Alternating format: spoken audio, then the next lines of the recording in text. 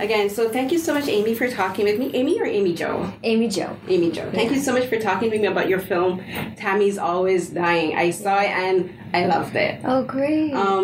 The first thing that came to my mind when I was watching the film was the title is... I wasn't sure how to interpret it, but when we meet Tammy, I was like, it's set in an exasperating tone. Yeah. It's like, Tammy's always dying, you know? So that was the first thing, because then we learned that this is something that she does all the time. Yeah. And she to me, I thought of her as a toxic parent. Oh, yeah. Yeah, so Absolutely. I wanted to ask you for an inspiration for a story like this, because a lot of people do have toxic parents, but a lot of people don't talk about it. Yeah. And you don't look at it from the perspective of the child, like how it affects the child. So you dealt mainly with Catherine's perspective and how Tammy's actions have affected her from the time she was a child right up until she's an adult. Mm-hmm. So what led you to creating this story? And I wanted to know, you don't have to answer like how personal was the story for you? Mm-hmm. Incredibly personal.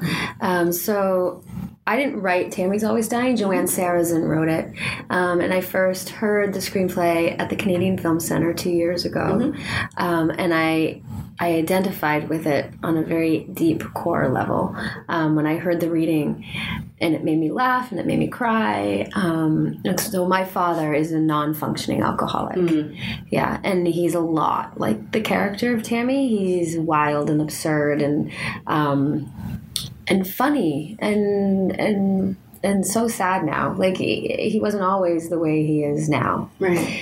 And so cathartically, I just really wanted to tell this story as soon as I heard it. It was sort of, that was my way in. As well as my mother passed away of cancer 20 years ago. So I went through that as well, of watching her get sick and pass away. So I had a lot of connection to the material.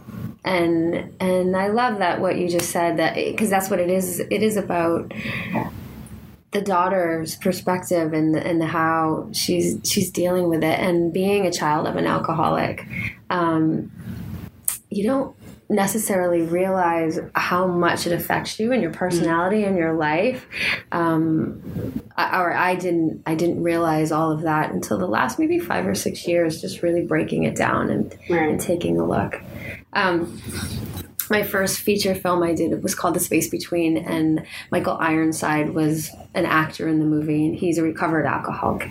And he, in the middle of shooting, he looks at me and he's like, "You're a child of an alcoholic, aren't you?" And I was like, what?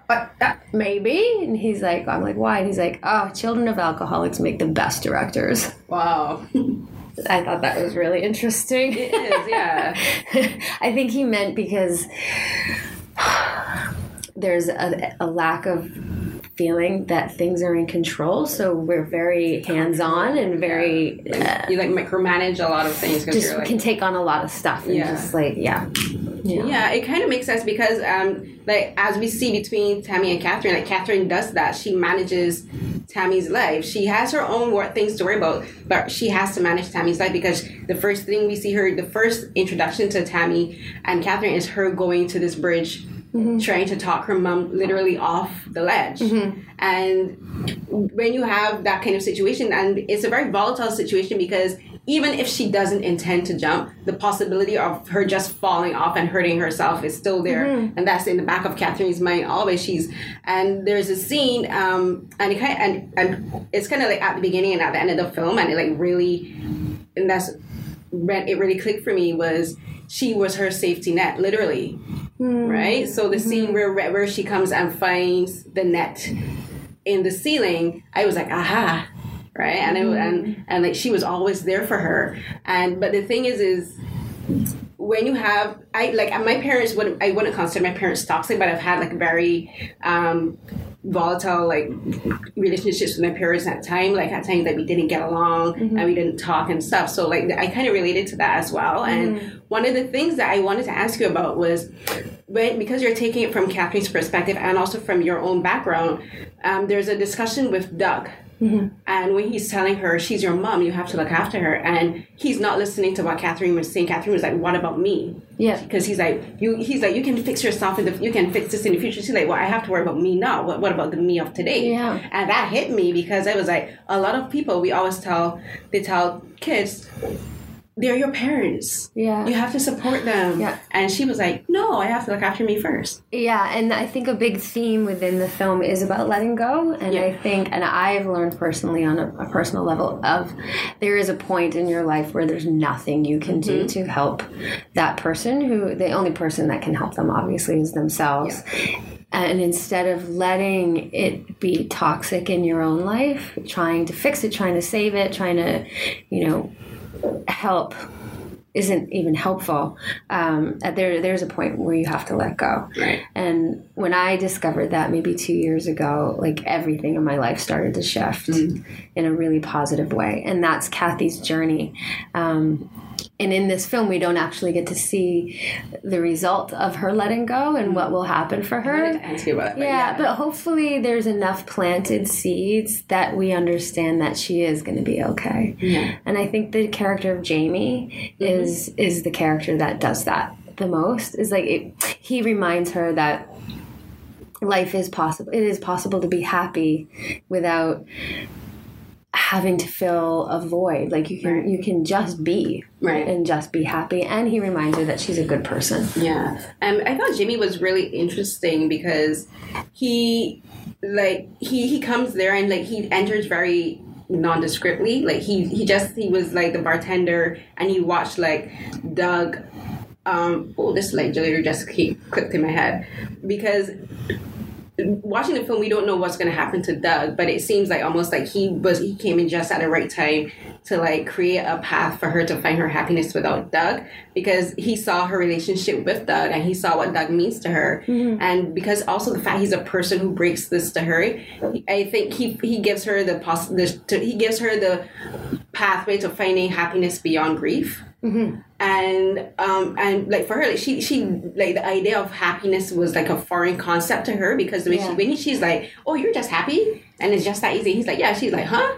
Yeah. Yeah. And I thought that was really interesting because a lot of people they just get by and they're just existing. A lot of people I think are just getting by and just existing without, and it's all just like a flip of the switch of your brain. It's just perspective. Yeah. And that's that. And the weight of codependency and having to deal with somebody who suffers from depression or alcoholism can be so painful and such a burden.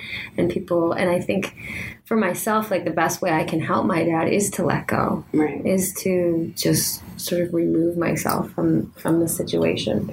Right, because there's a part where there comes a moment where you move from being supporting to being an enabler. Oh yeah, where it's like they have the knowledge that the person is always going to be there. So if you're telling them don't do this, but they're like, you tell me don't do it, but you're always there to catch me when I fall, knowing that I'm going to do it eventually. Yeah. So like you do have to step away. To break the patterns. You do have to break the pattern, or as my mom would call it, a generational curse.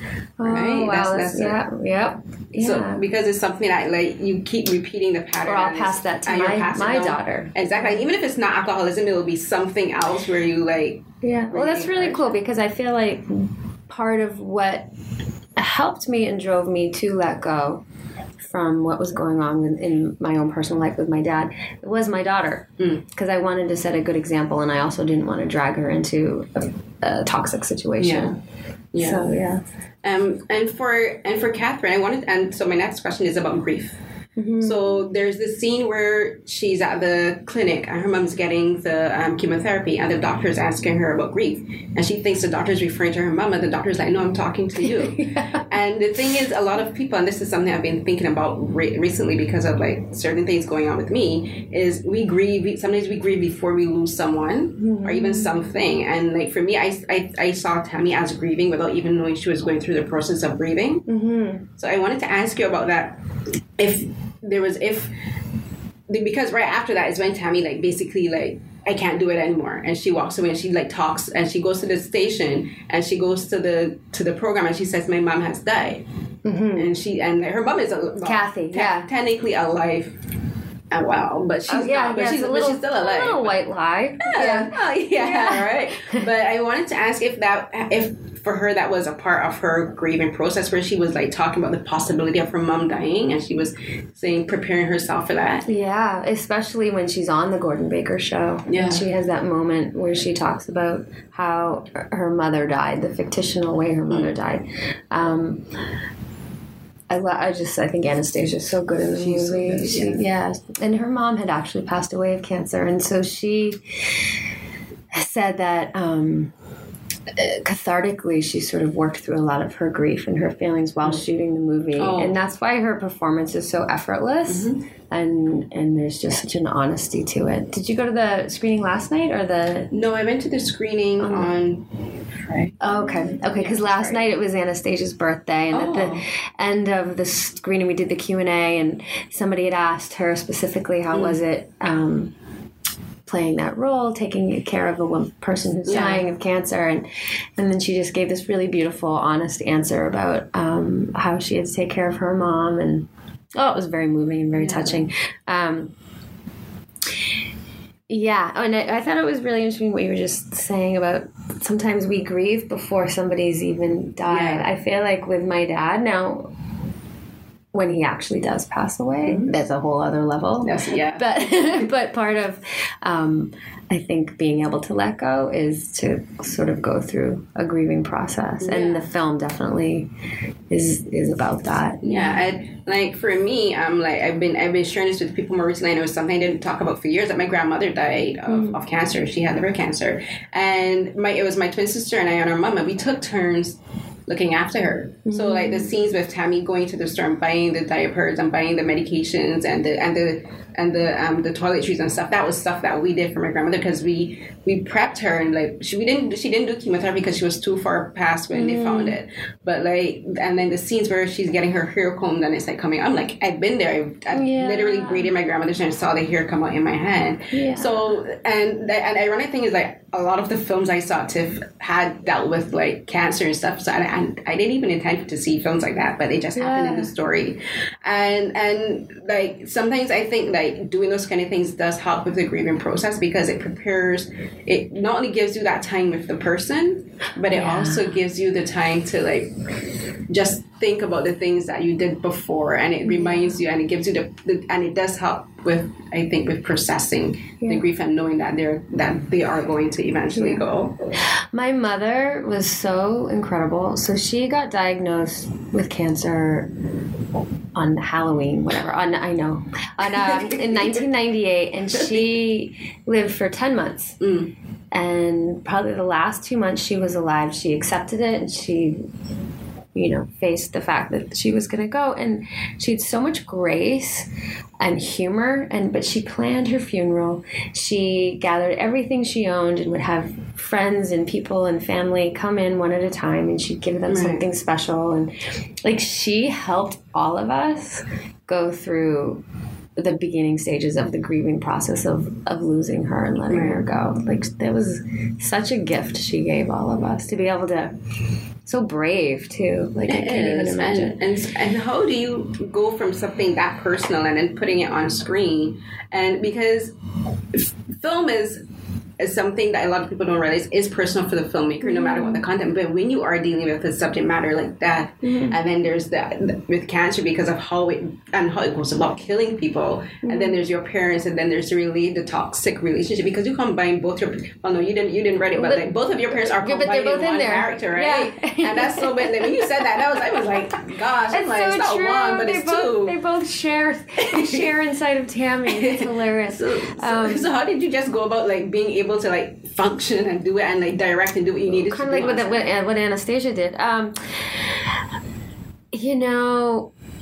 There was a lump in my throat a lot, but at the same time, one of the things I love about the script and what Joanne did with telling the story in this beautiful screenplay was having a lot of humor and I personally need that and love that when I'm dealing, like I said, when my mom was passing away, it was the saddest time, but it was also a time where we all laughed so much. Like the absurdity of what was happening would strike us, or me and my sister, as funny. Right. Because sometimes the absurd, painful stuff we go through in life, there is an absurd humor to it. You know? Yeah. And sometimes you have to just sit back and laugh at what's happening. So that levity, the levity that I think the film carries. It is a sad film, but I think it's a funny film too. No, there is humor, and like you said, and it's absurd because sometimes we find humor in the oddest situations and in the oddest things. Like even Tammy, like sitting down on the bridge, it kind of felt absurd at some points in time. We were like, are you being serious right now? Like, could you just not? And that was like, that ran through my head a couple of times, and it was like, am I being super callous right now? But then I'm like, I think she thought of it as a game. Yeah, well, that was her manipulation. Yeah. And then when she actually gets cancer, you know, and she's in the car and she's like, well, I'm afraid to die. And it's like, are you kidding me? Like, no. And that's like where Kathy is like, I could have left. Like, so I didn't have to stay. Yeah. Like, you were never actually going to kill yourself. Exactly. Yeah. It's like, so that's the thing with the film, because like the title, like Tammy's always is showing her in a perpetual state of dying, but eventually it stops. So like the ending, there's this moment where Kathy's looking at her and she nods her head, and it looks like she's like, oh, this moment of acceptance. Mm-hmm. And so I wanted to ask you, so there's the ending that we as the audience see, but what is your ending if you had like 5 more minutes? What would your ending be? Would she have actually jumped, or would she have been like at face death without the net, because the net is no longer there, and then she'll be like, okay, and then I'm gonna step back and come over? Does she actually leave? Because that was one of the first things I thought of when the film ended. Like 5 more minutes, what happens? Right. Yeah. So the ending went through a lot of different phases. Mm-hmm. But there is an intention that was set within the way Joanne wrote it. Right. And I tried to stay true to it in the way I filmed it. I know when Felicity Huffman came on board, that was a huge part of the conversation, was what does happen at the end. And I'm just thinking in my head, like, if people haven't seen the movie, I don't want to say the ending. Okay, I'd be like, spoilers, don't listen beyond this point if you don't want to know. but to leave it sort of ambiguous, because I think it can be ambiguous, even though it's not. No, because she's going to die one way or the other. She's going to die one way or the other, and that's why it's not a film about suicide. No, it's because if anything, it's euthanasia. You know, it's her taking that moment into her own hands, because she is in sparing her daughter from watching her suffer and watching, because that's painful to watch somebody die. It is, but the thing is it was interesting because she's mimicking what Kathy told the production crew. I'm trying to remember. She told the audience at the production, she's like, oh, she didn't die by cancer. She jumped. Yeah. And then to see her, and then to see Tammy go and do it, and is like... And the moment when Kathy says, you know, and then she saw me, and she was like more than what she made me. And I feel like that's the moment at the end. That's what's important. Yeah. Yeah. Yeah, because it's about surviving whatever happened. It's about surviving your past. Like you have the scars, but it's about being able to move past and realizing your parents' experiences don't necessarily always make your experiences and don't make you. So it's like her saying, I'm no longer gonna allow you to define who I am and who I could be, because I remember the scene in her in the car where she was like, oh, you're nothing. We're all nothing. We're all inconsequential. I'm like, that's not true. She's something, because clearly you rely on her so much that if she was nothing, you wouldn't need her as much as you do. Exactly. But then Tammy does say near the end, you know, sometimes when I say those things, I'm just talking about myself. Yeah. Yeah, but that's the thing, projection, right? A lot of people project their own fears and their own pain onto other people, especially their children. Yeah. And they don't I really am trying not to do that with my daughter. Yeah, it's like, so I think it's something intentional, something you have to be in, you have to make a conscious effort not to do. Not to do the same patterns that your parents did. Yeah. Parents are complicated. Parents and children relationships are complicated. Yeah, because we're human. Yeah, people are just complicated. Yeah, it's complicated. You have to look after this little person that you created, and you'll be like, I have to bring you up now, and then make sure that you have to be responsible, right? And humans are so complex. Yeah, and the things that we do and the things that we say, and then we don't realize how impactful they can be. Yeah. Yeah. Okay.